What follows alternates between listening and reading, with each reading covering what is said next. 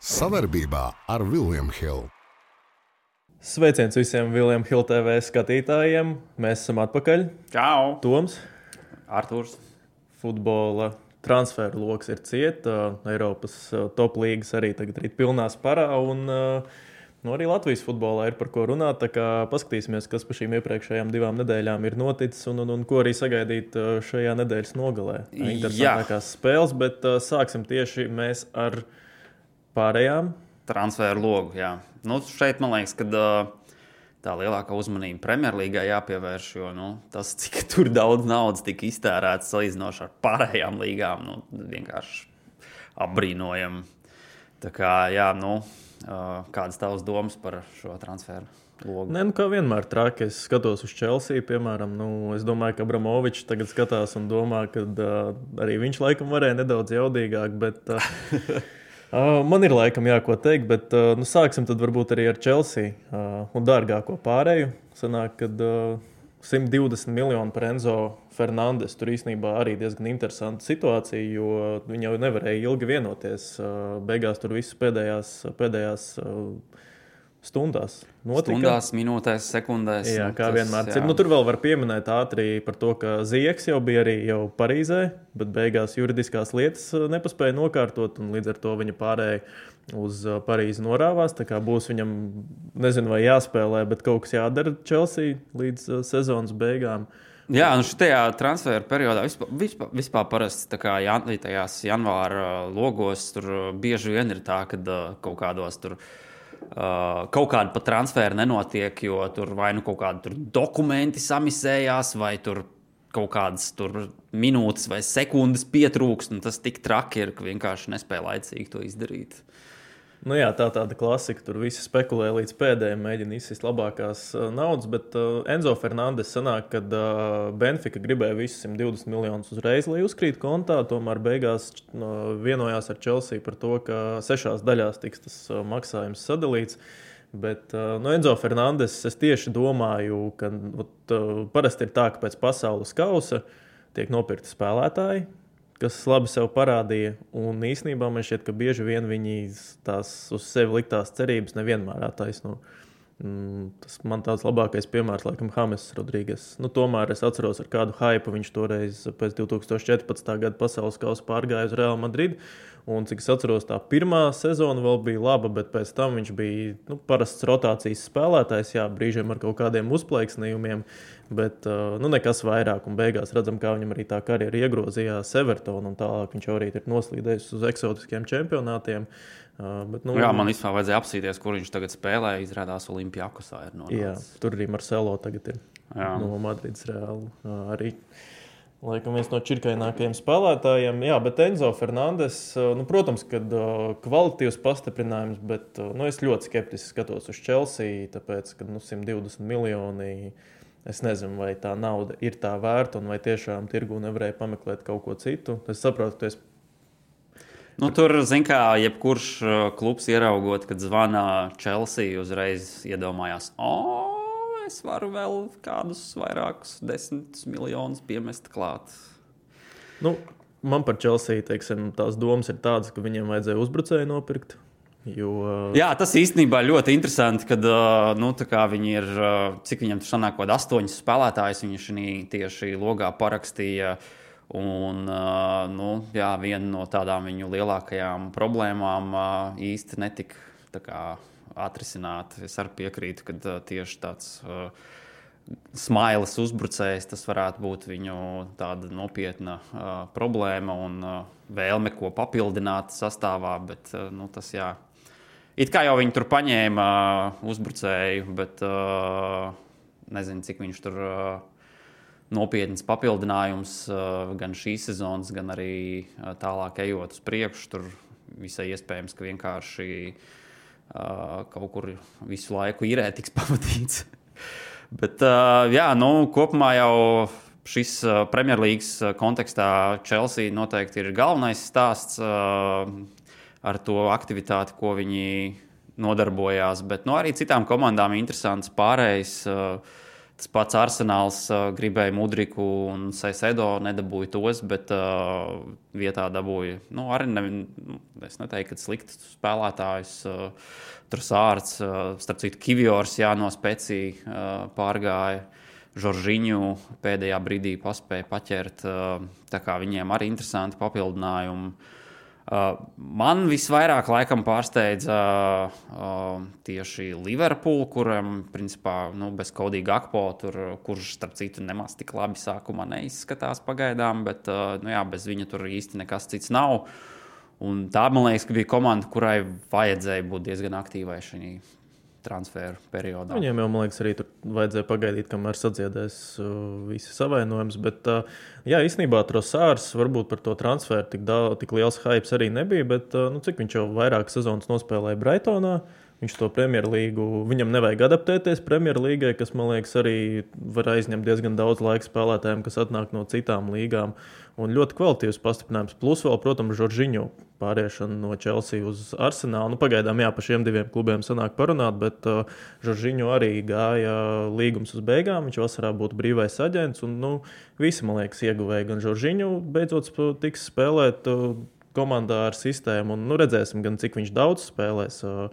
Un atkal Chelsea vismaz kaut kādu naudiņu par viņu dabūja. Kaut gan, paskatāmies, cik viņi daudz tērē, tad Žoržiņu var teikt, pa brīvo ir aizgājis. Viņiem jau vairāk kā 600 miljoni sanāk ir pa pēdējiem 2 transferu logiem iztērētiem. Un Žoržiņu, es domāju, ka arī var noderēt. Arī kaut kādu variāciju iedot centrā ar Tetam līdz sezonas beigām Arsenālam un palīdzēt izcīnīt čempionu titulu. Kas vēl interesanti, kad City, principā īsti nekāda tur nopietna papildinājuma viņiem nebija. Tur šādi tādi, kas tur pievienojās, bet nekas tāds izceļams un aizgāja Cancelo. Skaidrs, ka viņiem tur bija iekšējais kaut kāds, negluži bīvs, bet vienkārši cilvēks gribēja pamainīt kaut ko un nokļūt, teiksim, kādā citā vidē vai tam līdzīgi. Un tagad ir pārgājis uz Bayern Munich. Manuprāt, interesanta situācija City, jo, teiksim, runā arī, protams, par Kyle Walker iešanu projām. Kas viņiem flangos ar aizsargiem notiks? Tur jau tas jaunais Riko Luiss šogad arī sevi labi apliecina, bet par Cancelu es gan lasīju, ka tur vairāk problēma ir tāda, ka viņš ir ļoti neapmierināts pēc pasaules kausa. Viņš jau pirmkārt pasaules kausā nespēlēja. Diego Dalots bija pirmā izvēle, un mēs redzam, mēs vēl tieši ar tevi skeptiski uz to skatījāmies, ka kāds sakars, ka nespēlē, var teikt, viens no labākajiem malējiem uzbrucējiem pasaulē. Bet tagad mēs redzam, viņš atgriezās Man City, viņš arī, cik es saprotu, nebija vienkārši formā un gribēja vairāk spēlēt, bet beigās tomēr, viņam kaut kāds konflikts radās ar Guardiolu. Viņš jau arī, man liekas, tāds, kā zelta vērts priekštreneri, jo kā viņš arī kreisajā malā var nospēlēt, tāpat arī labajā, un es atceros, viņš kreisajā malā, viņam vajadzēja adaptēties kādu laiku, bet pēc tam arī viņš bija ļoti, ļoti spēcīgs tajā Man City, bet ieguvēja ir arī Minhen, tāpēc, kad viņiem sanāk tagad tieši bija problēmas ar veselību gan Mazraoui, gan Pavāram. Un tad tagad tieši uz Champions League pret Parīzi viņiem būs labais aizsargs. Jā, un kas vēl jāpiemina, protams, United, teiksim, tas pats Veikhorsts pievienojās, tagad viņi vēl paspēja pēdējā brīdī Sabiceru dabūt. Zabicers tāds, man liekas, tīrais, klasiskais Bavārijas transfers no Bundeslīgas. Kāds labi spēlē citā labā komandā, viņu paņem, kaut gan viņš tur īsti viņam vajadzīgs nav, nosēž uz beņķa un pēc tam bieži atgriežas tajā komandā. Zabicers tagad pamēģinās sevi Manchester United. Ļoti tāds labs, kreatīvs spēlētājs. Leipzigā, es atceros, arī bija viens no atslēgas spēlētājiem bet Manchesterē arī interesanti. Diezgan United tagad izskatās uzņēmuši. Viņi ir apgriezienus un man šķiet, ka viņi tomēr arī 4. finišēs. Liels iespējas. Katrā ziņā ir laba forma uzņemta. Kas vēl jāpiemina? Es zinu, ka tev par Tottenhams transferu ir šis tas sakāms. Jā, tas ir, teiksim tā, dārgie skatītāji, ja jūs domājat, ka ja tu jau pārēji uz citu klubu, jau paskaties no tribīnēm viņu spēli, jau pat nofočējies formā un izdara visus pārējos apkārt laukumam svarīgās lietas, tik un tā. Tu vari tajā komandā beigās nespēlēt, tāpēc, kad Donžumā arī spēlētājs, kurš bija jau ieradies Liverpoolē, Evertons komanda, jau bija visu saskaņojusi, bet tieši šo transferu lobēja Lampards. Lampards noņēma un arī pats Donžumā pateica, ka tad tomēr braukšu uz Londonu un beigās jau bija Tottenhamas krēklā un parakstīja līgumu tieši ar galvaspilsētas klubu. Es pieļauju iespēju, ka viņš iespējams zināja, ka tur Evertonai Šons Daišs pievienosies un varbūt viņa piedāvātais futbols viņam nelikās īpaši. Tur būs, man liekas, diezgan grūti ar dažiem spēlētājiem, jo Šons Daičs man asociējās ar milzīgu disciplīnu. Tā komanda arī tāda klasiskā angļu komanda, kas sitās kapā, sevi nežēlo, pretinieks nežēlo, bet es atceros, ka Burnley tur vienu brīdi pat Eiropas zonās gāja. Bija. Pēc tam gan izspieda no sevis laikam visu, ko varēja, bet Anglijā tiešām daudz interesantas visādas tādas mazās arī pārējas. Par Zabiceru vēl var teikt to, ka Eriksens tagad ir izkrits līdz maijam, var teikt līdz sezonas beigām. Arī Donijs Vandebeks, cik es saprotu, ir traumēts, tā kā viņiem tieši kreatīvie spēlētāju iztrūkums bija, un tagad viņš palīdzēs. Redzēs, kā tur ies. Katrā ziņā visas iespējas tagad šiem visiem jaunajiem transferiem sevi parādīt no labākās vai sliktākās puses. Katrā ziņā, pieķērāmies Premjerlīgai vairāk, par citām līgām bišķi vēlāk parunāsim šo to, bet tāds neliela tāda atkāpīte, par ko mēs gribējām parunāt, ir, kad, ja iepriekš Wolves, futbola klubs tiek uzskatīts tāds par Portugāļu, tur ne tā bāzes klubu, bet, kur pārsvarā Portugāļi dodas spēlēt, tad, tagad ASV mēdījos ļoti aktīvi runā par to, ka līdz ar Westonu McKinney pārēju ir kļuvuši tur par ASV izlases bāzes klubu, jo trenē viņus Jesse Marsh, kurš ir amerikānis, tad vēl pārstāv tur Brennans Aronsons un Tailers Adams. Tā kā tur visi mēdī pilni ar to ir, tad man radās tāds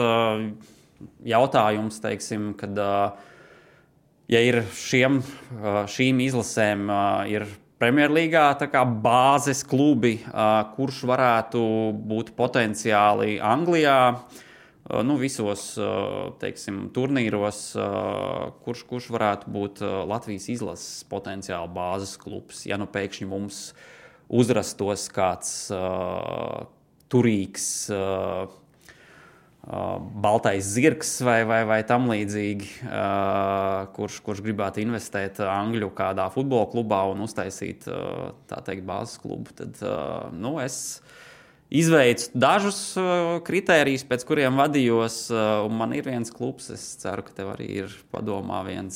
Kurš saka pirmais savējo? Es varu sākt savējo. Es sācu savējo, jā. Ok, tātad kādi bija tie kritēriji? Pirmkārt, man pirmais bija tāds, ka es mēģināju iziet cauri Angļu tur, Premjerlīga Championships un uz leju tur līgām visām cauri, meklējot kuram klubam būtu līdzīgas krāsas, formas un ar izlases saistībā. Un vajadzēja diezgan zemu iet, jo pārsvarā lielākā daļā nesakrita, bet vienu šādu klubu es atradu, un tur arī sakrita ar vēl vienu citu kritēriju, kad es skatījos, kad, par cik Latvijas izlases FIFA rankā ir 133. vietā šobrīd. Tāds nopūtiens tāds. Tad, jā. Bet skaitot apmēram uz leju, kad, tur, Premjerlīga tik klubi, tur tālāk tik un tik, tur sākumā 20, tur 24, un uz leju ejot, tad sanāk apmēram tieši sakrit arī ar šo klubu, kad, viņš šobrīd atrodas Nacionālās līgas, ir viņam tur vēl tās sadalītas North-South, un viņš šobrīd vienā no tām līgām spēlē, ir tāds Chelmsford City Football Club. maza pilsētiņa, priekš Anglijas, teiksim, tur 100-150 tūkstoši apmēram iedzīvotāji. Tā kā viņiem ir līdzīgas formas. Klubs gan pats ir pusprofesionāls, tā kā ir kur tiekties, bet, kādam tiešām cilvēkam interesi, kurš ir varbūt noskatījies arī par Wrexham dokumentālo seriālu, kad gribās pacelt klubu no apakšu uz augšu un mazas investīcijas varētu būt. Bet ir savu vēsturi, tā kā diezgan sens jau tas klubs ir labu laiku pastāvējis. Principā pirmajā kluba versijā viņš jau tika izveidots 1878. Gadā, kad viņš vienkārši saucās Chelmsford, tā vēlāk jau tur 38. gadā par Chelmsford City tika pārtaisīts vai pārsaukts. Savulaik ir arī starptautiskos kausos piedalījies, tur ar itāļu komandām, starp citu tur Cremonese, Bari, Padova, tā kā visas tādas zināmas komandas. Tagad jau, protams, tur lielāko daļu pavada šajā pagrabā, var teikt, angļu.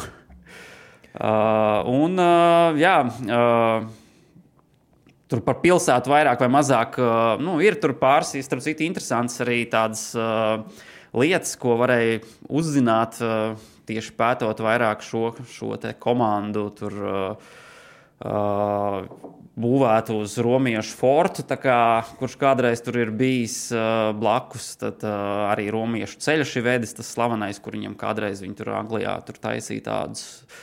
Čārls Dikens ir bijis ciemos un nosaucis šo vietu par trulāko un stulbāko vietu uz zemes savam draugam vēstulē rakstot. Tur gan atspēkojot šo viņa tēzi, var pieminēt, ka 2007. gadā Britu TV kanāls Channel 4 savā vienā no programmām atzina šo pilsētu par 8. labāko vietu, kur dzīvot apvienotajā karalistē. Varbūt tik sūdīgi tur nav nemaz. Man šķiet, arī apvienotajā karalistē varētu būt diezgan labs fanu pulks latviešu bāzes komandai. Tomēr latvieši tur diezgan daudz ir pārcēlušies uz dzīvi. Jā. Es varu pāriet pie savu variantu. Es vēl gribēju vienu lietu pieminēt, interesantu, kas varētu par šo pilsētu likties. Tur ir, starp citu, diezgan daudz aktieri un mūziķi visādi zināmi no turienes cēlušies, vai piedzimuši vai uzauguši, tā kā, teiksim, tie cilvēki, kas zina seriālu Walking Dead, tad tur tāds aktieris Toms Paines tēloja personāžu iesauku Jesus, tālāk aktieris Joe Thomas attēloja personāžu Simonu Cooperu seriālā un filmā In-Betweeners. Tāds smieklīgs komēdijas seriāls bija. Un pats galvenais grupas The Prodigy frontmans Keats Flints ir arī savulaik kādu brīdi tur padzīvojis. Tā kā varbūt šī vieta neizceļās ar futbolu, tur baigiem sasniegumiem, bet ir vairāk citi labi personāži, kurus pieminēt. Tā kā Chelmsford City. Zini, ko tā komanda? Viņi varētu tevi paņemt darbā tieši kā prezentētāju. Iedomājies. Es katrā ziņā. Iedomājies, tu šito tagad izstāstītu, piemēram, kādam investoram, kurš būtu ieinteresēts. Es domāju, ka tur vēl šo to vajadzētu. Teiksim tā, bet mans tas variants galīgi es tik daudz dziļi neraku un nekādu vispār loģiku baigi neatradu. Teiksim tā, mans variants ir Queen's Park Rangers, Championship komanda. Divi iemesli, tāpēc, ka tur spēlēja Kaspars Gorkšs, un otrs, man vienkārši ļoti patīk viņu stadions.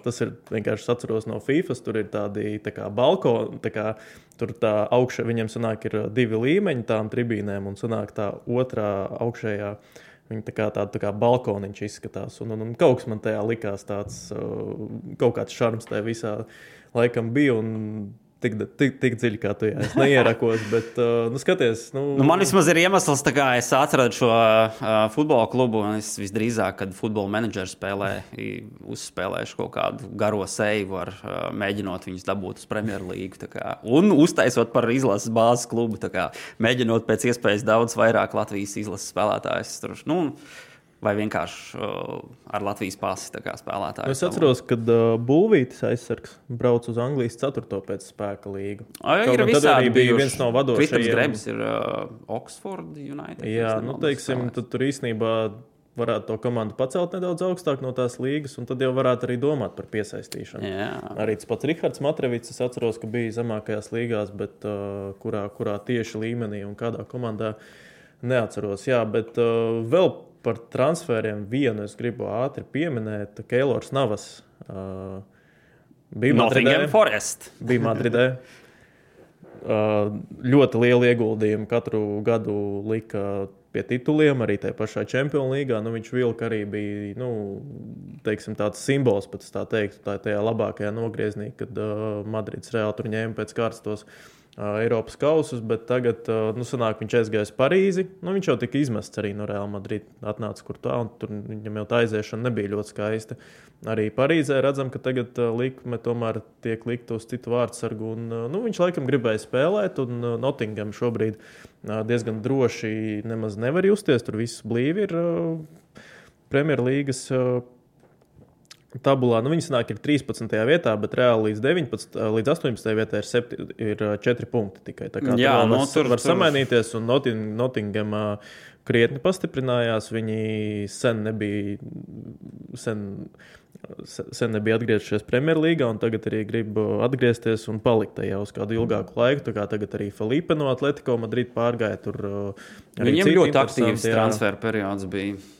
Andrew. Džonžo Šelvijs, Kris Vuds tur pievienojās, jā, tā kā diezgan daudz, nemaz arī par tiem Brazīļu spēlētājiem nerunājot. Nottingham tik turpina iepirkties, kā nekā izbijis arī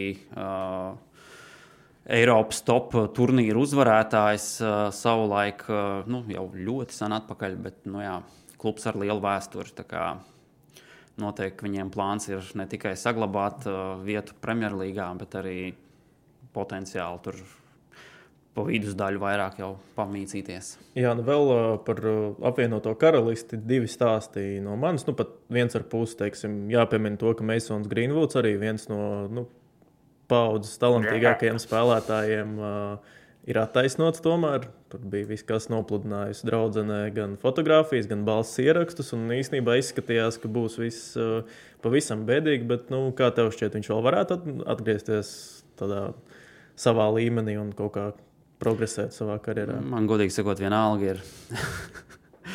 Bet runājot par attaisnošanu, zin kā, tur Britiem Prince Andrew ir tā kā personāžs tāds, kurš pietiekami daudz savā dzīvē sūdzas savārīs ir. Ja viņam nekādas problēmas nav, tad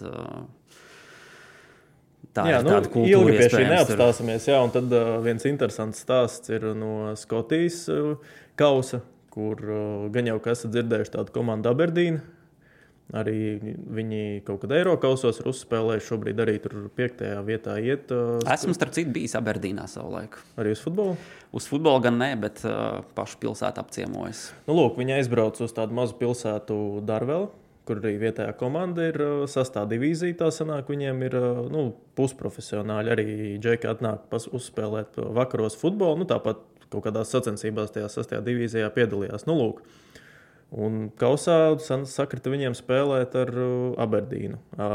Kā tev šķiet, cik iedzīvotāji ir šajā pilsētā? Es tev pieminēšu, ka uz spēli atnāca 3,5 tūkstoši. Atgādini, kā to pilsētu sauc? Darveli. Es minēšu, ka tur ir 1500 iedzīvotāji. Nē, tur ir 4000 un 3,5 no tiem bija atnākuši. Un, jā, viņi izsita Aberdeenu. Tas arī tāds trakais stāsts, bet tur apvienotajā karalistē tāda ik pa laikam arī notiek. Arī Premjerlīgas komandas ir izsistas bijušas un tā, bet es domāju, ka tur... Man liekas, ka šajā ziņā slavenāk jau ir Francijas kauss parasti. Tur jau vienmēr trakas lietas notiek. Jā. Vēl par kausiem runājot, mēs varam tagad ātri pārlikt uz Itāliju, kur Cremonese, komanda, kas nav nevienu uzvaru tā arī izcīnījusi vēl pagaidām Sērijā A, izsita gan Romu, gan Napoli kausā, un tagad pusfinālā spēlēs pret Fiorentinu. Tā kā tur arī tagad raksta vēsturi. Šiem ir interesanti. Jā, tālāk pārējiem tad Mēs varam, par cik esam apskatījuši transferu logu nedaudz un arī pieķērušies Latvijas bāzes klubam, kur es starp citu gribēju pieminēt, ka es zinu, kad ir Southamptonā un Crystal Palace bijuši latviešu spēlētāji, bet man šie klubi nesalikās kopā, lai gan, protams, siltas atmiņas ir par kādreizējām performancēm no latviešu spēlētājiem, bet man viņi tur nesalikās kopā krāsu ziņā. Bet, vai mums ir divi varianti, vai mēs ķeramies nedēļas nogales spēlēm klāt? Laikam jau tā daram. Jā, nedēļas nogales spēles. Mēs izcelsim 4, 2 Premjerlīgā, 2 Itālijas A sērijā. Un sāksim laikam tad ar Premjerlīgu, jo par viņu arī visvairāk runājām. Everton pret Arsenālu. Jā, tev jāķerās klāt ir pati pirmā sestdienas spēle, 2:30.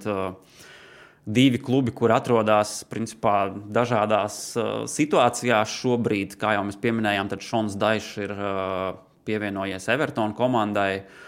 Klāt Arsenāls, protams, atrodas pirmajā vietā, tur 5 punktu pārsvars, spēle pat rezervē ir, ja es pareizi atceros. Evertons savukārt ir 19. vieta. Viņi uz emocijām tagad, man liekas, varētu kaut kādu performanci uztaisīt, jo viņiem arī pastāvēs mājas spēle kā nekā.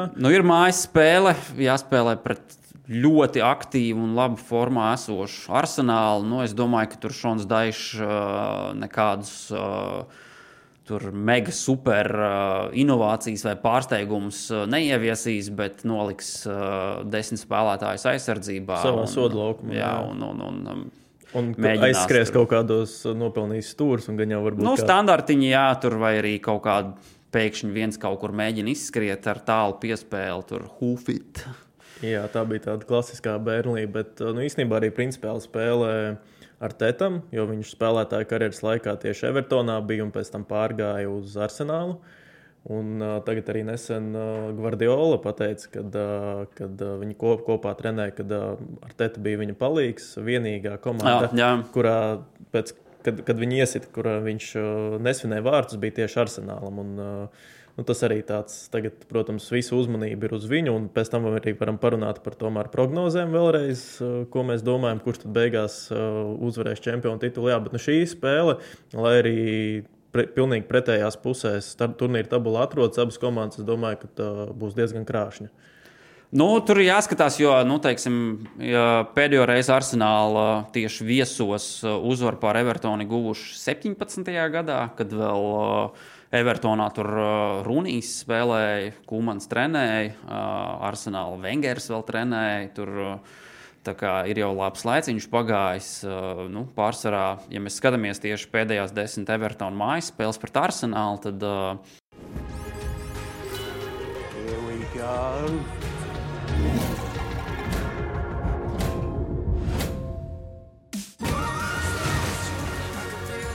Kļūsti par leģendārā online kazino William Hill jauno klientu un saņem 300 bezriska griezienus.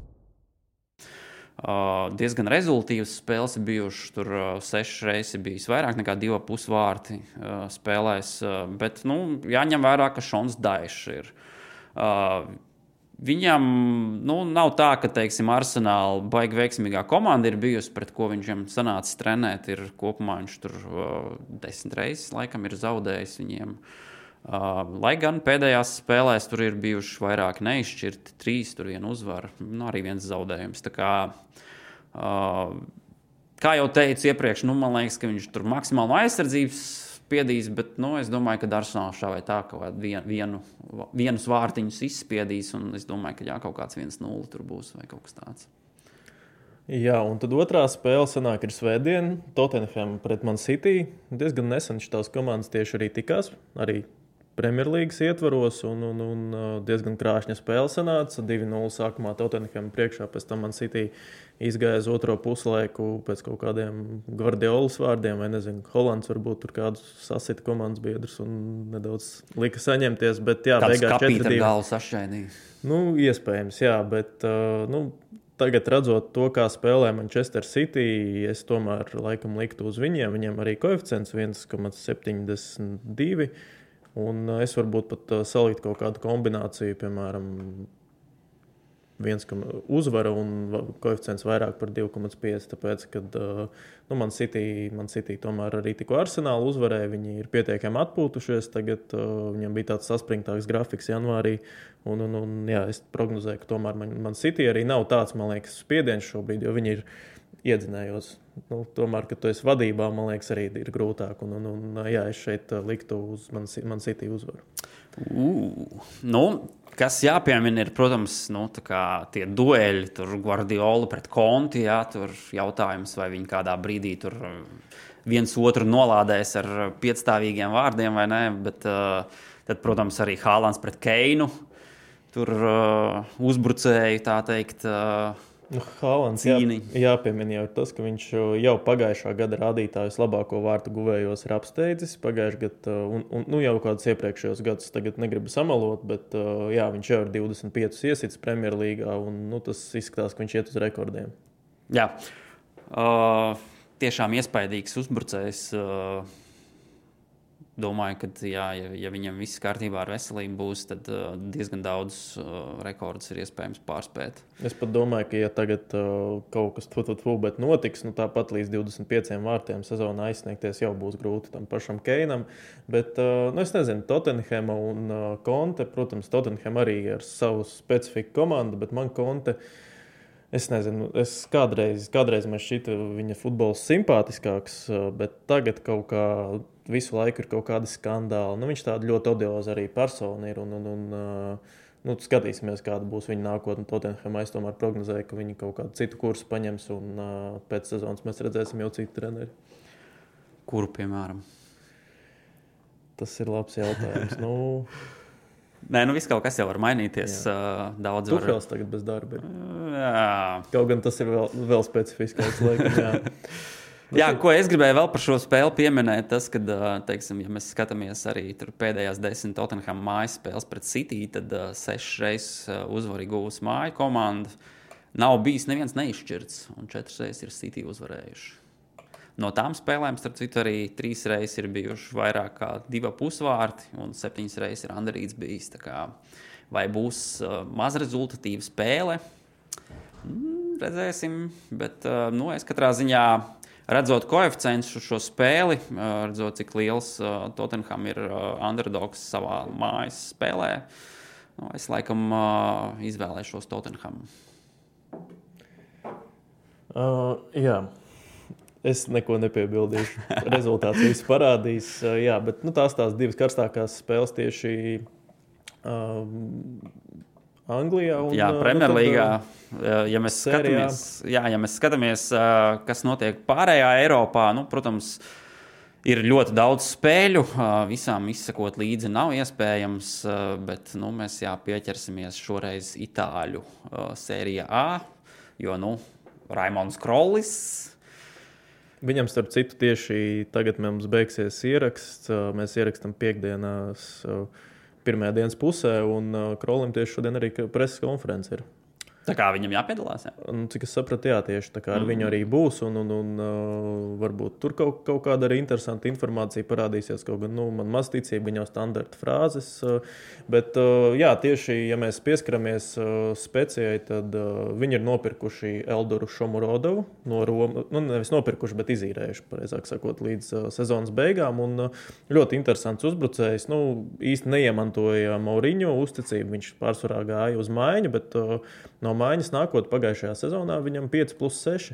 5 vārtus, 6 rezultīvus piespēles. Šogad viņš tikai 1 vārtus iesit Eiropas līgā, nekāda dižē rādītāja nav. Un viņam laikam arī apnika sēdēt uz beņķa tur. Un vēl viens konkurents Krolim, bet atkal jāsaka, ka Slovāks Strelets, kas arī tieši viņa gada aizgāja prom, īrē uz sēriju B. Tā kā viņam 2 spēcīgi konkurenti priekšā, bet redzēsim, kādā viņš tagad ir formā, jo viņš arī ilgi nebija spēlējis, bet tieši spēlē svētdien pusdivos Spezia Napoli, Spezia mājās. Savā nelielajā stadionā pret, jau laikam čempioniem. Tur, es nezinu, kas ir apstādināt Napoli. Šobrīd ir itāļu futbolā tādā formā, tur pārsvars par otro vietu, kas ir Inter, tur 13 punkti. Tur tā normāli nokrita pēc 15 punktu zaudēšanas Juventus, jā, bet Napoli, es nezinu, kas viņus var tagad apstādināt, jo komanda arī pret Romu tādu patiešām čempionu cienīgu spēli nodemonstrē. Varbūt arī viss negāja, bet var redzēt, ka ir tāda sajūta, ka tā ir tāda čempionu komanda, bet Krolim debitēt pret tādu Napoli Itālijā, es domāju, ka tas būs atmiņā paliekošs moments. Ja viņam tiešām sanāks debitēt, tas būs interesanti. Es gan liels iespējas uz to nelieku, bet Napoli, spēcīgākais iespējams, visdrīzāk pat pretinieks šo sezonu Specijai Sērijā ietvaros. Viņi nereiz nav Napoli savās mājās uzvarējuši. Nav gan ļoti daudz spēlējuši, gan jau, jā. Bet ir to viesos izdarījuši. 21. gadā vesels 2 reizes sanāca to izdarīt. Tad jau tie ir viņa klienti. Tas ir jābrauc, tad ir ciemos uz Napoli, tā kā mājas stadionā. Ja gadījumā kāds tic, ka Specija uzvarēs mājās vai kaut vai neizšķirtu nospēlēs, labi koeficientu uz neizšķirtu 5,25, uz uzvaru 9. Tā kā var vēl varbūt uzlikt Raimonds Krolis 4,5 koeficients, ka iesitīs vārtus. Domājiet paši. Bet tā laikam latviešiem ir galvenā spēle.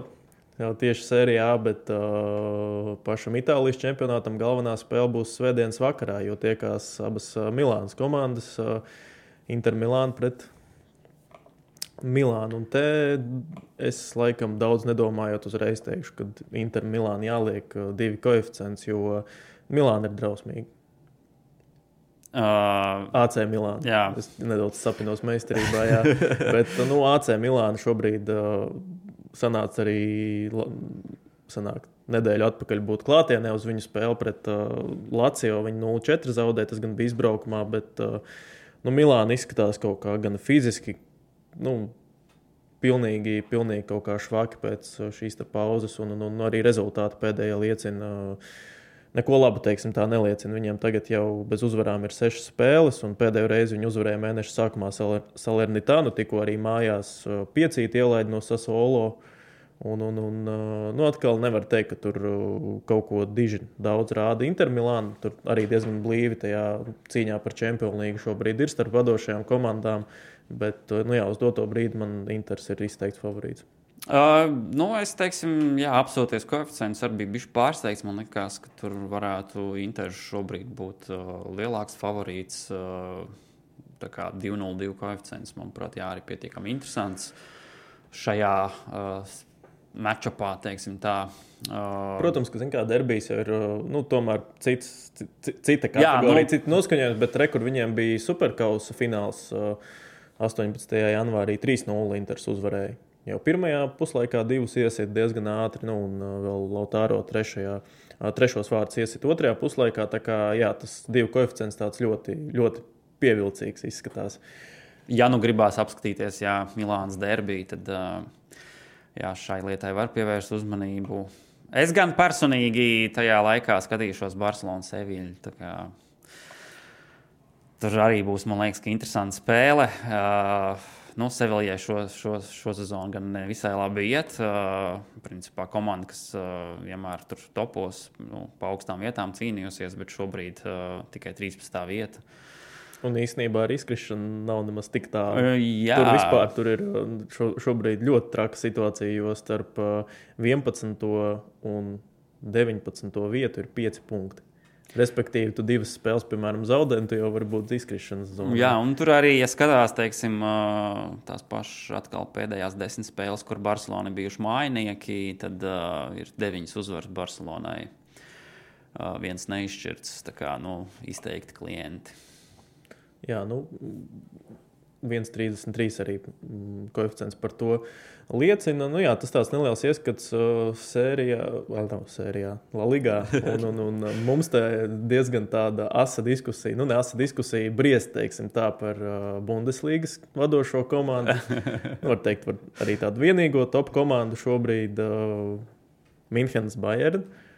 Šobrīd arī viņiem rezultāti nav tie labākie. Bija sanāk 3 neizšķirti pēc kārtas, 1-1 rezultāti arī visās 3 spēlēs. Bija tagad gan kausā viņa Mainz uzvarēja, bet tā ir vienīgā viņa problēma, kad šo sezonu ļoti daudz neizšķirti. 7 neizšķirti veseli. Būtu dažās no tām spēlēm izvilkts uzvaras, tad es pieļauju iespēju, ka šī diskusija šobrīd nebūtu mums. Piekrītu, bet tomēr es futbolu sāku skatīties tā aktīvāk kāds 10 gadus laikam atpakaļ. Un kādreiz man tomēr Minhenē vairāk patika. Un, ja salīdzinām ar šo, tad man kaut kā tas, teiksim, man tie vārdi bija tādi, ka Minhena vairs nav tāda kā agrāk. Tomēr, un tu man nepiekrīti, bet jā, šobrīd Nagelsmans, es arī nezinu, vai ir piemērotākais treneris. Protams, viņš ir laikam talantīgākais jaunās paudzes treneris un tā, bet tomēr redzam, ka Minhena arī uz starptautiskās arēnas tomēr pēdējos gados īsti neko tādu īpašu nerāda. Es atceros, bija fināls pret Parīzi, jā, bet tās iespējas, tās finanses un viss pārējais, kas viņiem ir salīdzinot ar citām Vācijas komandām, viņiem iekšējā čempionātā tur mierīgi ļauj visu uzvarēt. Jā, viņi ir uzvarējuši jau pēc kārtas ļoti daudz Bundeslīgas turnīrus, tur Borussijas Dortmunde vai Dortmundas Borussia pēdējo reizi 11.12. gada sezonā guva uzvaru, tā kā pasies, cik daudz laiks jau pagājis. Es teiktu, ka Bayerns vēl joprojām savu latiņu tur. Jā, protams, arī Champions League, tas ir cits jautājums. Tas ir diezgan grūts turnīrs, ko uzvarēt, ja vien tu neesi Madrids Reāls. Tā kā... Arī tie spēlētāji, man šķiet, kas ir šobrīd, viņi neatstās, man liekas, tādu mantojumu, piemēram, tas tāds tiešām ļoti diskutabls jautājums, bet, piemēram, pasties par tiem pašiem vāciešiem. Kādreiz Bavārijas simboli bija Filips Lāms, Bastians Švainšteigers, tad tur tik pa laikam kāds mainījās un tā, bet tomēr man šķiet, ka ne Kimihs, ne Goretzka, ne tādi šī brīža viņu vadošie spēlētāji tomēr laikam nav tik vareni. Es domāju, ka viņiem pa lielam tieši šiem spēlētājiem, kurus tu pieminēji, viņiem, manuprāt, pietrūkst tieši tāds zīmīgs Champions League uzvars, tiklīdz tā būs, tā uzreiz par viņiem līdzīgi varēs runāt. Jo paskaties arī tas pats Tomas Millers, pēc Gvardiolas aiziešanas no Bavārijas, tomēr viņš vairs nespēlē tādā līmenī. Labi, viņš tieši tagad atgriezās pēc traumas, viņam arī bija savainojums, bet, man kaut kā Bavārija vairs nešķiet tomēr tik varena. Tas pats Neuers tagad arī satraumējās līdz sezonas beigām, un šogad, no šīs komandas, es nezinu, vai daudz ko varam arī gaidīt Champions Līgā. Redzēsim pret Parīzi, kā viņiem ies, jau nav aiz kalniem šī spēle. Un tur, protams, arī tieši jāpiemina tas, kad viņi Janu Zomeru parakstīja transferu logā, tas viņam arī vārdsargs nebija, viņu vairs negrib likt uz Svenu Ulreihu, kurš Champions Līgā tieši ir jau visādus brīnumus sadarījis. Domāju, viņi sajauktu viņu Kristapu Zomeru parakstīt. Rīga FC nebūtu priecīgi. Bet, tieši kaut kā mēs tā, ja Bavārijai pieskaramies, bet, apšaubīt viņu čempionu titulu šogad es laikam neuzstāšu, viņiem tomēr tas resurss ir tik liels. Viņi nevar atļauties neuzvarēt Bundeslīgu uz citu pārējo komandu fonu, un arī koeficients outright likmēs uz doto brīdi ir 1,12. Jā, bet arī viena punktu starpība tikai ir. Bet tieši Bundeslīgā šobrīd ir interesanta situācija, jo tur, teiksim, tā visi, līdz top 6-niekam tur diezgan tuvu rezultāti. Nav liels atstarpes starp pirmo un tur nākamajām vietām. Tā kā tur 1-2 rezultāti visu kaut ko var mainīt. Un hops pēkšņi tāds pārsteigums kā Berlīnas Union uzvar. Tas būtu skaisti. Tas būtu ļoti interesanti. Bundeslīgai, kur ir tāda dominance no Bayern pēdējos gadus bijusi, tas būtu tāds svaigs gaiss tiešām. Jā, labi, laikam tad tās top 5 līgas tagad atstāsim pagātnē un pāriesim uz svarīgāko līgu. Top 6 līgu. top 6 līgu, 6. līgu, Latvijas virslīgu, kur mēs arī izteiksim savus prognozes uz doto brīdi. Spēka rangu varbūt. Pārāk agrojas spēka rangs, tā kā ir labs laiks vēl līdz sezonas sākumam, bet ir paziņotas beidzot dalībnieces virslīgai. Līdz kalendāram vēl jāuzgaida, bet tātad 10 komandas virslīgā sāksim no 10. līdz 1. Mūsu, tā teikt, manas un tavas domas, kādā secībā šobrīd šīs komandas izskatās. Es sākšu ar 10. vietu, manuprāt, šobrīd es 10. vietā. Tad vēlreiz jāatgādina, ka tas ir pārāk agrs rangs. Jā, mēs mainīsim savas domas visticamāk. Lielai, tā teikt, nopietnībai nevajag, tā teikt, nopietni attiekties pret šo. Jo tas viss kaut kas vēl var mainīties. Komandas noteikti ir dažādās situācijās šobrīd. Bet sākam tātad. 10. vieta, mans variants ir Supernova. Kāpēc? Tāpēc, kad teiksim tā ilgstoši kādu labu laiku vēl šī komanda netika pieskaitīta virslīgai, jo zaudēja vietu.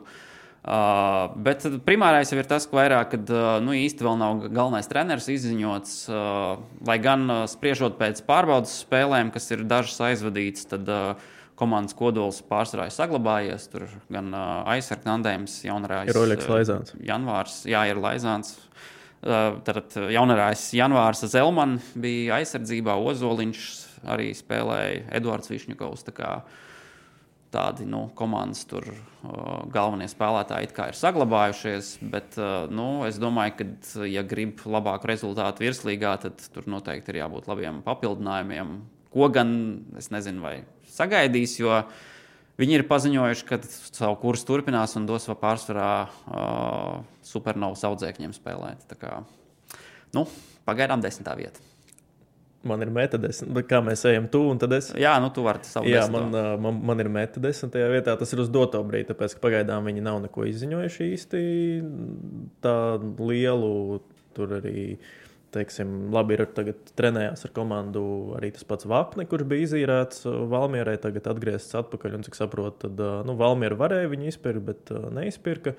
Un īsti viņam tur arī laikam tajā schēmā nebija vietas pie Jurģa Kalna Valmierā. Bet jā, man šobrīd man nesimpatizēja šī komanda pagājušajā sezonā. Tas, un man liekas, tur arī bija komplektācijas jautājums, jo viņiem vajag tieši tādu, man liekas, Eduardu Višņakovu, Oļegu Laizānu, jo tur arī diezgan jauni čaļi, bet tomēr tas pieredzes trūkums ļoti trūka. Un tas pats, Jānis Beks vārdsargs, man liekas, tur pāris punktus viņiem pievienoja ar saviem sēviem un arī pārspēlēs, var teikt, uz viņa pleciem ļoti daudz, kas... Tā kā jā, man šobrīd meta varbūt vienkārši tāpēc, ka viņi nav neko vēl tā izziņojuši skaļu, vēl nav sapratni īsti, kas būs, kas nē, bet ja tur būs tas pats, kas pagājuši gadu, būs tas pats, kas pagājuši gadu arī šogad, teiksim tā, jā. Un jā, tad kas tev 9. vietā? 9. vieta man ir futbola skola Jālgavā. Arī man. Tātad, jā, virslīgas debitanti īsti augstāk es viņus nevarēju likt, bet kāpēc 9. vieta un pāri Supernovai, jo, labi, mēs skatāmies, viņi tikko pārbaudas spēlēja un Jālgava uzvarēja ar 2-0, bet arī es domāju, ka viņas šaitā šīs divas komandas saliekot kopā, un Jālgava liekas, ka ir spēcīgāk, jo viņiem tie paši viņu audzēkņi ir ar labākiem rezultātiem nekā Supernovas audzēkņiem. Tā kā, jā, komanda, kas ir nākotnes līgu uzvarējusi, tas tā nav, protams, virslīga, bet arī skatoties tagad pārbaudas spēļu, tur sastāvs un tam līdzīgi, viņi ir jau vairākus salīdzinoši zināmas leģionārus, tur no tās pašas Supernovas bija spēlētājs, tad no Metas leģionārs bija redzējis, kā ies, protams, augstākas viņas noteikti nevar likt, jo nav tās pieredzes šai komandai. Arī pagaidām man tur vārdsargu līnija uztrauc, tur ļoti jauni vārdsargi ir bez liels pieredzes. Nu, tā kā, jā, 9. Viņiem labs scenārijs man šeit būtu kādu vārdsvaru noķert no Rīgas uz īri uz gadu. Nu, es domāju, ka šis nav vienīgais klubs, kas gribētu kaut ko līdzīgu Kas gribētu īrēt. Nu jā, tur, es domāju, ka tur arī, nu kā, viņam tagad ar Zomeru sanāk vispār 6 labi vārdsargi. Nu, Isājevs arī jau tomēr virslīgā sev parādīja, ka var spēlēt tajā līmenī. Iļa Isājevs vārdsargs.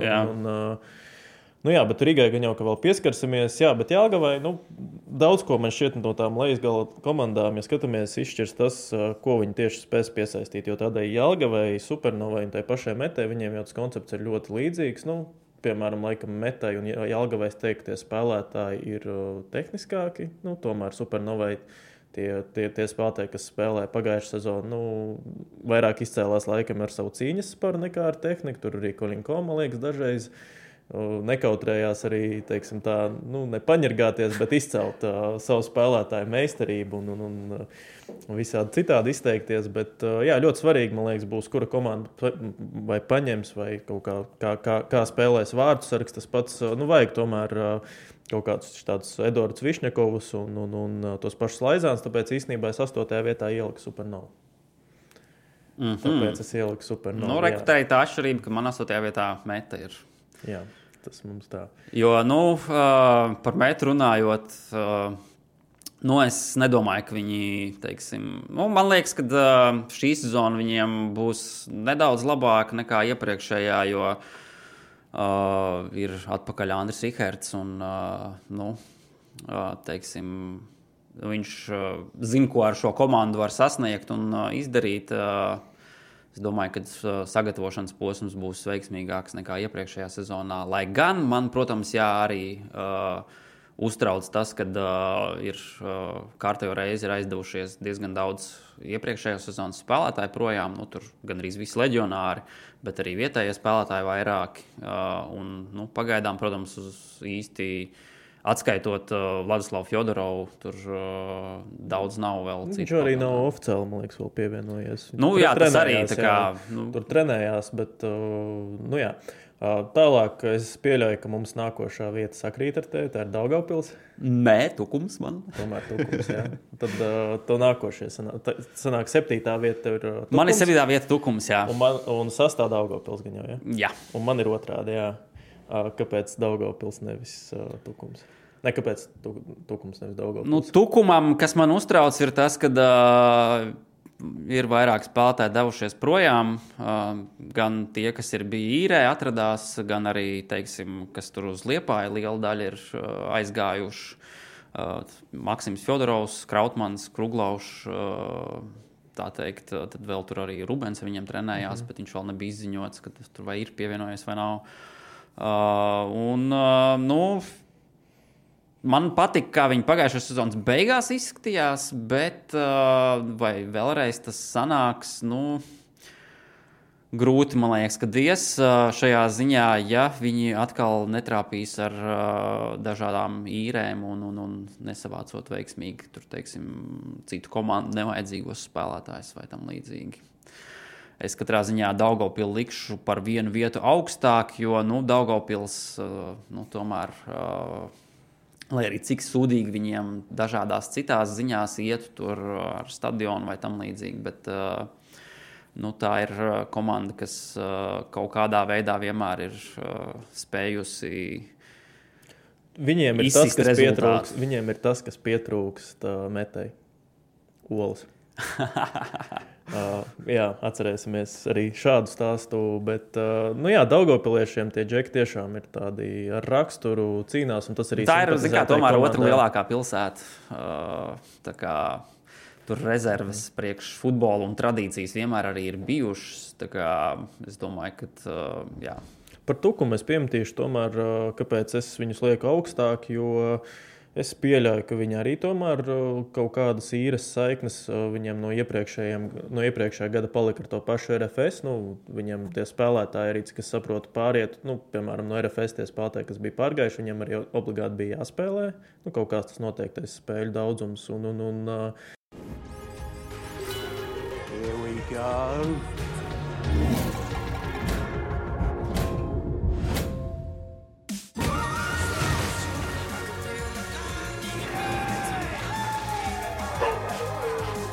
William Hill, lielākais online kazino Latvijā.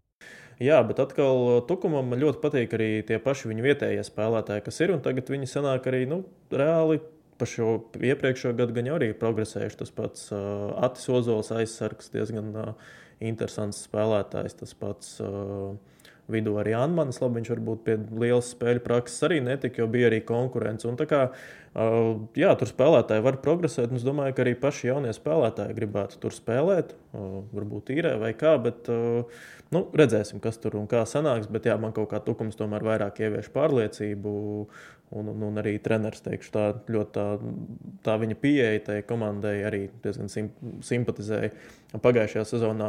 Top 5 pieļauju, ka 5. vieta mums abiem ir vienāda Auda. Jā. Auda. Tur augstāk viņus nevar likt, lai gan, protams, tā kā pasies kausa ieguvēja iepriekšējā sezonas labi rādījuši, bet, man uztrauc tas, kad ir jauns galvenais treneris, diezgan kolorīts personāžs. Jā, bija intervija, varat atrast ar viņu. Jā, sporta centrā.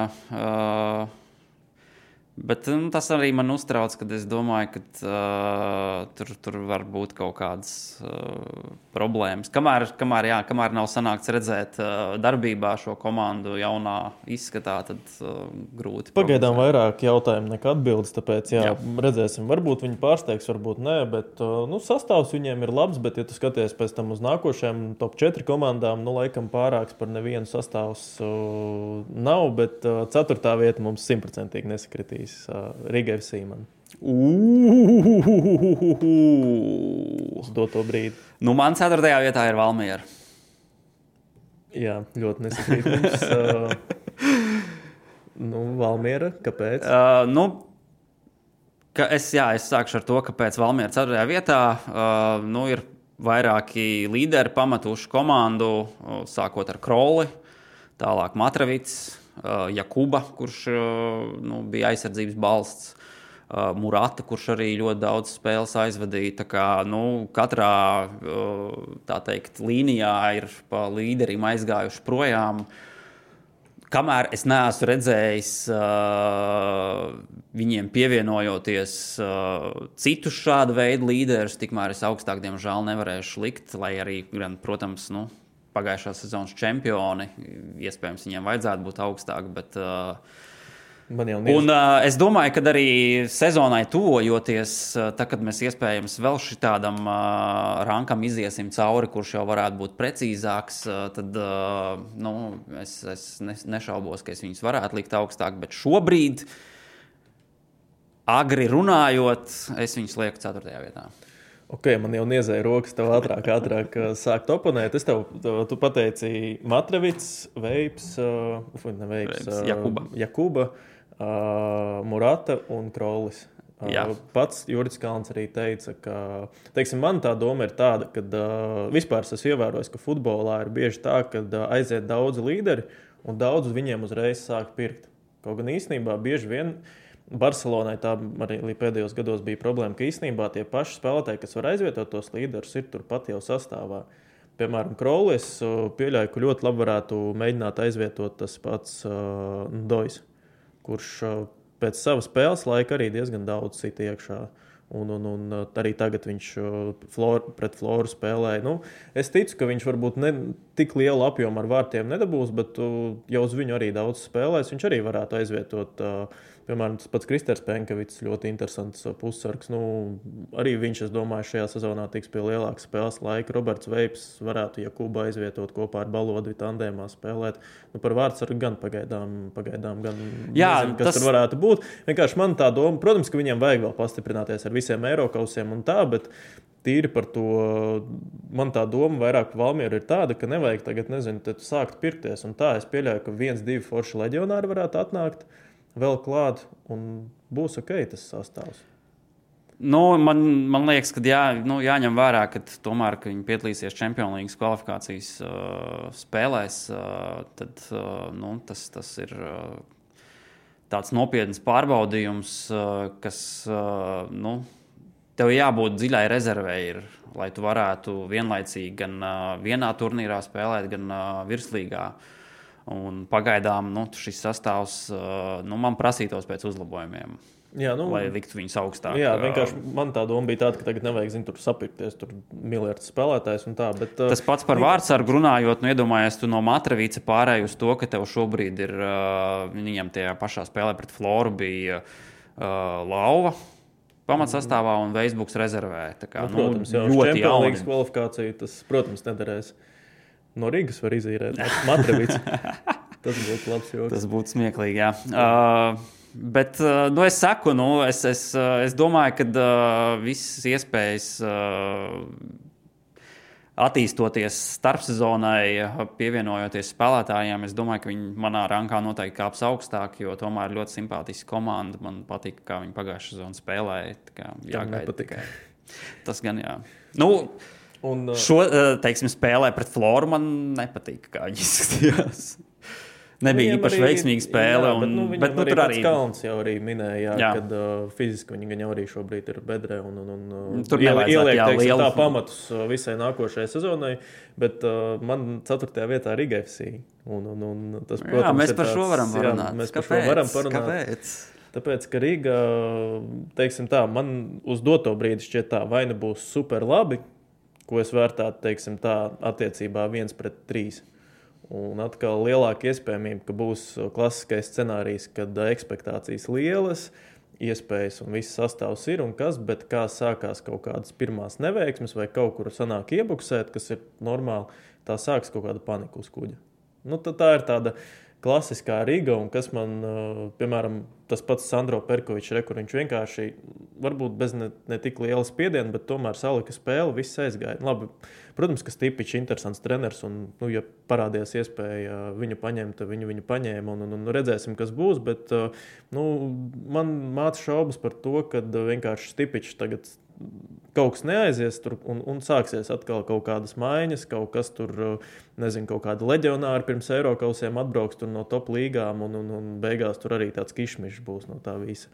Tā kā man viņa vairāk tā laikam kluba vadības politika vienkārši pašam nesimpatizē, bet pēc tā sastāva, kas viņiem ir, viņi tagad Douglas Aurelio oficiāli izziņoja, ka pagarināja līgumu, arī trenējās spēlētājs, kurš Dortmunds Borussia bija spēlējis arī no Balkāniem. Tā kaut kas pazuda. Jojičs, jā, bet un arī par politiku runājot, skaties, tu paņem Jojiču, kuram visticamāk alga ir diezgan pieklājīga priekš Latvijas līmeņa vispār laikam kosmiska. Un kāpēc tas spēlētājs atbrauc uz Rīgu? Viņš atbrauc, lai nopelnītu naudu, un pēc tam nekas vairāk viņu neinteresē vairāk. Man liekas, ka tomēr tie leģionāri, ko bieži vien ņem Riga, tagad varbūt tas kurs nedaudz ir pamainījies, bet man liekas, ka pārāk daudz ir tie spēlētāji, kuriem jau tas praims, sava labākā karjeras daļa ir aiz muguras. Jo Jojičs arī, viņš jau tagad brauc kā bijušais Dortmundas spēlētājs. Man šķiet, ka labāk tomēr paņemt spēlētāju, kurš tiec uz to, lai būtu Dortmundas spēlētājs. Varbūt viņš sapņo, kad iedomājas, viņš spēlējis tur Dortmundas stadionā, tur ar lielisku līdzjutēju atbalstu. Varbūt viņam pēkšņi nepārvaram vēlmi bija doties Hanzas vidusskolas laukumu izbaudīt. Jā, viņš jau tagad bija Belgradas Partizānā 2 gadus, kur atmosfēra arī ir trāka, īpaši pret Cervena Zvezdu spēlējot. Jā. Bet man šķiet, ka tomēr Latvijas realitātē labāk strādā tas, ka tu paņem, kas, es domāju, arī izmaksā lētāk tīri algas ziņā un nezinu vai pārējais ziņā, bet labāk spēlētāji, kurš vēl tiecās uzlikt augstākā līmenī, jo viņš arī spiedīs no sev maksimumu. Jo tā Rigā dažreiz ir bijuši tie leģionāri, kas tur atbrauc, nespēlē, bet es nedomāju, ka viņi beig daudz par to pārdzīvo. Jā, tur dažādi varbūt klubu stratēģija spēlētāju izvēlē, arī iespējas. Daudz dažādu iemeslu, teiksim, tas pats Stipičs, tur varbūt kā iemesls, lai spēlētājs gribētu pie viņa spēlēt. Jā, tur atkal es tā skeptiski uz to visu skatos, bet no otras puses viņi parakstījuši. Viņiem ir Jegors Novikovs, arī perspektīvas malējais aizsargs, pussargs, Iļins tikko arī ir atnācis. Viņi paņēmuši jaunos, tos pašus vecos atlaiduši, un varbūt tiešām tā komanda nedaudz pamainīs arī tagad Stipiča vadībā kaut kādu to savu redzējumu.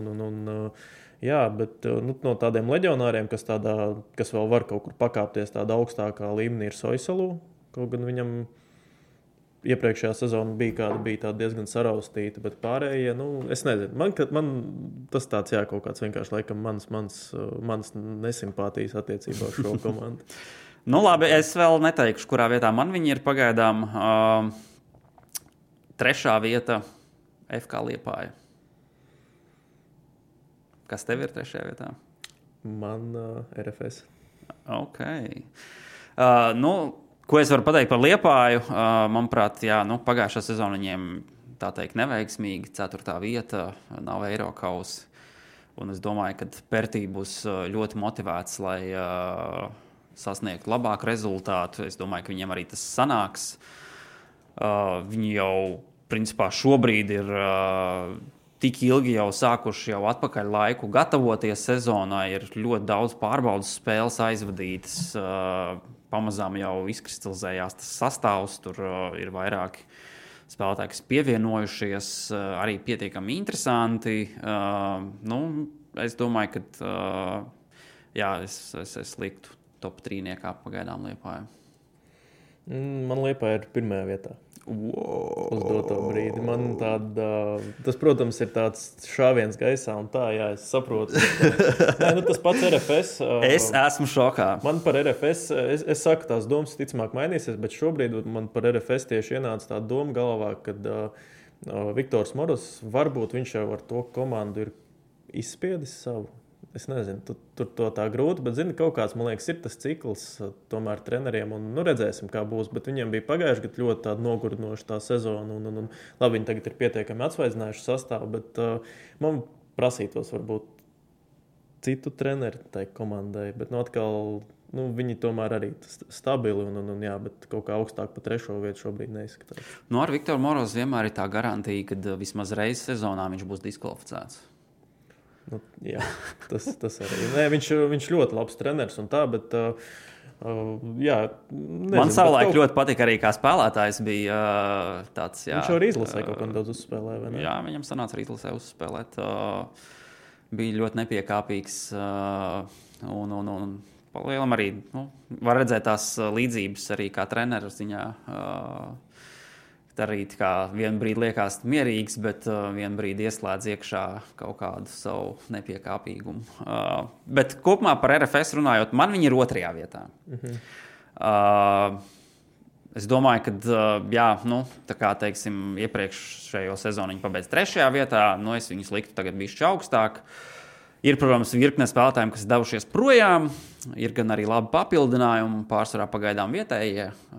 Mārts Sošs, tur Savaļnieks, Ikaunieks, vēl citi daži. Tie ir ļoti spēcīgi papildinājumi. Jā, priekš kā vietējiem spēlētājiem sevišķi, tas ir diezgan labs. Steinborgs, cik es saprotu, vārtos paliek. Arī izteikti labākais vārdsargs virslīgā. Varbūt atsevišķas epizodes to var apšaubīt pagājušajā sezonā, gan izlasē, gan klubā, bet es domāju, ka tādu vārdsargu arī pēc čempionāta. Par labāko vārdsargu tur varētu diskutēt vēl. Es laikam tomēr to King Kongu varbūt iespējams liktu. Bet, tas citreiz varbūt, par ko parunāt. Es katrā ziņā vēl gribēju pieminēt, ka pagaidām RFS visas pārbaudas spēles ir uzvarējuši. Gan salīdzinoši ar citiem top klubiem ir varbūt netik spēcīgi pretinieki bijuši, bet, es viņus lieku 2. vietā pagaidām. Domāju, ka būs arī šajā jaunajā sezonā, teiksim, tā 2 Rīgas klubu cīņa par uzvaru. Tas tā visloģiskāk, kodīgi sakot, izskatās. Jo, diezgan skaidrs, kas man 1. vietā ir. Protams, Riga FC. Jā, kāpēc? Es teiktu, ka, manuprāt, viņi ir trāpījuši ar galveno treneru Stipiču, manuprāt. Bet pagaid, es tev pārtraukšu. Stipičam pagājuši gadu bija spiediens. Vispār klubam Stipičam. Es domāju, ka noteikti mazāks nekā viņam varētu būt šajā klubā. Man šķiet, ka viņam pagājušajā gadā vispār nebija spiediens. Tādā ziņā, ka tu esi tikko ienācis, komandā ar tevi vēl vairāk iepazīstās un daudz to spiedienu gan pašiem, es domāju, nav tāds pressures, gan arī no skatītājiem. Par tevi pat vairāk fanot, te jau sāksies, es tieši Par Stipiču man kaut kā gribējās, lai viņš audā paliek un gribējās pastīties, kā viņš jau zem spiediena sāks strādāt, kad parādīsies kaut kādas pirmās problēmas. Es domāju, ka viņam tas spiediens audā, ja viņš palikt audā, es domāju, ka viņam tur baigi nemainītos, jo tomēr komanda tur ieguva kausu, debitējas Eirokausos, kāds viņa, interesanti arī kādu futbolu viņa spēlēs, jo atcerēsimies Auda pirmajā sezonas pusē viena no garlaicīgākajām komandām. Man grūti viņas bija komentēt, bija tur pāris tādas spēles, bet viņš ļoti pareizi darīja. Viņam bija spēcīgi spēlētāji tieši, kas tendētu uz aizsardzību, viņi arī spēlēja vairāk no aizsardzības. Atkal pussezonā transferu logā atnāca daudz papildinājumi priekšā tieši arī tehniski ātri, kā nu kurš. Tā komanda jau pavisam citādāk izskatījās ar tādu skatām, ātru uzbrukošu futbolu. Tā kā, intrigas daudz apkārt. Man katrā ziņā liekas, ka ļoti spēcīgs treneris, ņemot vērā to, ko viņš varēja, principā salīdzinoši īsā laikā izveidot komandu un dabūt ar viņu rezultātu. Manuprāt, tas ir jāmāk. Šis ir nebeidzams strīds, bet cik daudz tādu treneri ir bijuši Riga FC, kas ir ar vārdu un it kā izskatās uz papīra. Viņam bonus ir tas, ka viņš ir jau sezonu nostrādājis Latvijā. Līdz ar to viņš kaut kādu to virtuvi jau puslīdz ir bijis Daugavpilī un nebūs šoks, kā ne Flikam, bet izkrit no gala. Torstenam Finkam. Es domāju, ka viņam ir tas bonus, ka viņš šeit ir bijis, līdz ar to viņam nav tā kā tur, teiksim, kaut kāda kultūra šoki vai tam līdzīgi. Ir labs sastāvs. Šoreiz Riga FC ir pacentušies arī ar vietējiem spēlētājiem, piesaistot vairākus, vecākus spēlētāju vietā jaunākus, kuri varētu būt pietiekami motivēti. Leģionāru ziņā viņi arī noteikti turpinās bombardēt ar dažādiem salīdzinoši augstu līmeņu spēlētājiem. Par sagatavošanās posmu viņam absolūti nav jāuztraucās. Viņi tur lido, kur vēlās gandrīz. Viņi tikko aizlidojas Turciju. Tā kā, es domāju, ka man jāliek šī komanda pirmajā vietā pagaidām. Man Liepāja pirmajā vietā, bet arī tas tāds vairāk, lai mums ir par ko padiskutēt. Tāpēc, kad teiksim, tās intervijas, kas bija Tamazam, kur viņš minēja arī par tiem jauniem spēlētājiem, teikšu godīgi, man Liepāja pagājušā sezona izskatījās kā liels naudas maizes, kur atbraukuši spēlētāji, kas, es ļoti labi atceros, viņam bija pret Riga FC spēles konto stadionā, un tur pilnīgi kaut kā varēja just un redzēt, kad katrs par sevi ir, kad nav vispār tāda kaut kāda ķīmija tai komandai. Un atkal tas kurs ir paņemts uz jauniem spēlētājiem, arī tas algu budžets ir vispār mazākas investīcijas tiek tai komandai šogad. Un nav Eirokausa. Un tas, protams, pašam klubam nav forši, bet tieši skatoties uz virslīgas kontekstā, tev tas arī var iekonomēt kaut kādus spēkus. Tā kā, man Liepāja tas tāds, laikam, te, ka mums jau būs tāds patiešām prognozes tieši pirms sezonas. Es gan jau viņus nelikšu pirmajā vietā, bet šobrīd man šķiet, ka tas varētu būt tāds melnais zirdziņš, no kura daudz neviens arī neko negaidīs, bet viņi varētu labu kursu uzņemt un trīniekā es ceru, ka viņi būs. Labi, jā. Es katrā ziņā, pagaidām viņas 3. vietā lieku, un man jau tas liekas, kad varbūt ir jau par augstu, bet redzēsim. Labi, mums laiks nopuļoties. Interesants mums ir Latvijas futbols, tāpēc, kad ar 1,5–2 nedēļu starpību viens spēlētājs pāriet uz Itālijas A sēriju, cits uz Norvēģijas 4. līgu. Tā kā mums futbols ir ļoti interesanti sekot līdzi. Un, protams, mēģināsim visu arī atspoguļot. Tāpat arī gaidīsim, vai tomēr Berlusconi izpildīs savu solījumu spēlētājiem par autobusu ar vieglas uzvedības sievietēm. Tad jau tiekamies pēc 2 nedēļām. Paldies, skatītāji, ka bijāt ar mums. Paldies, Tom. Paldies, Artūr, un skatītāji, klausītāji. Tiekamies nākamajos raidījumos. Savarbībā ar William Hill.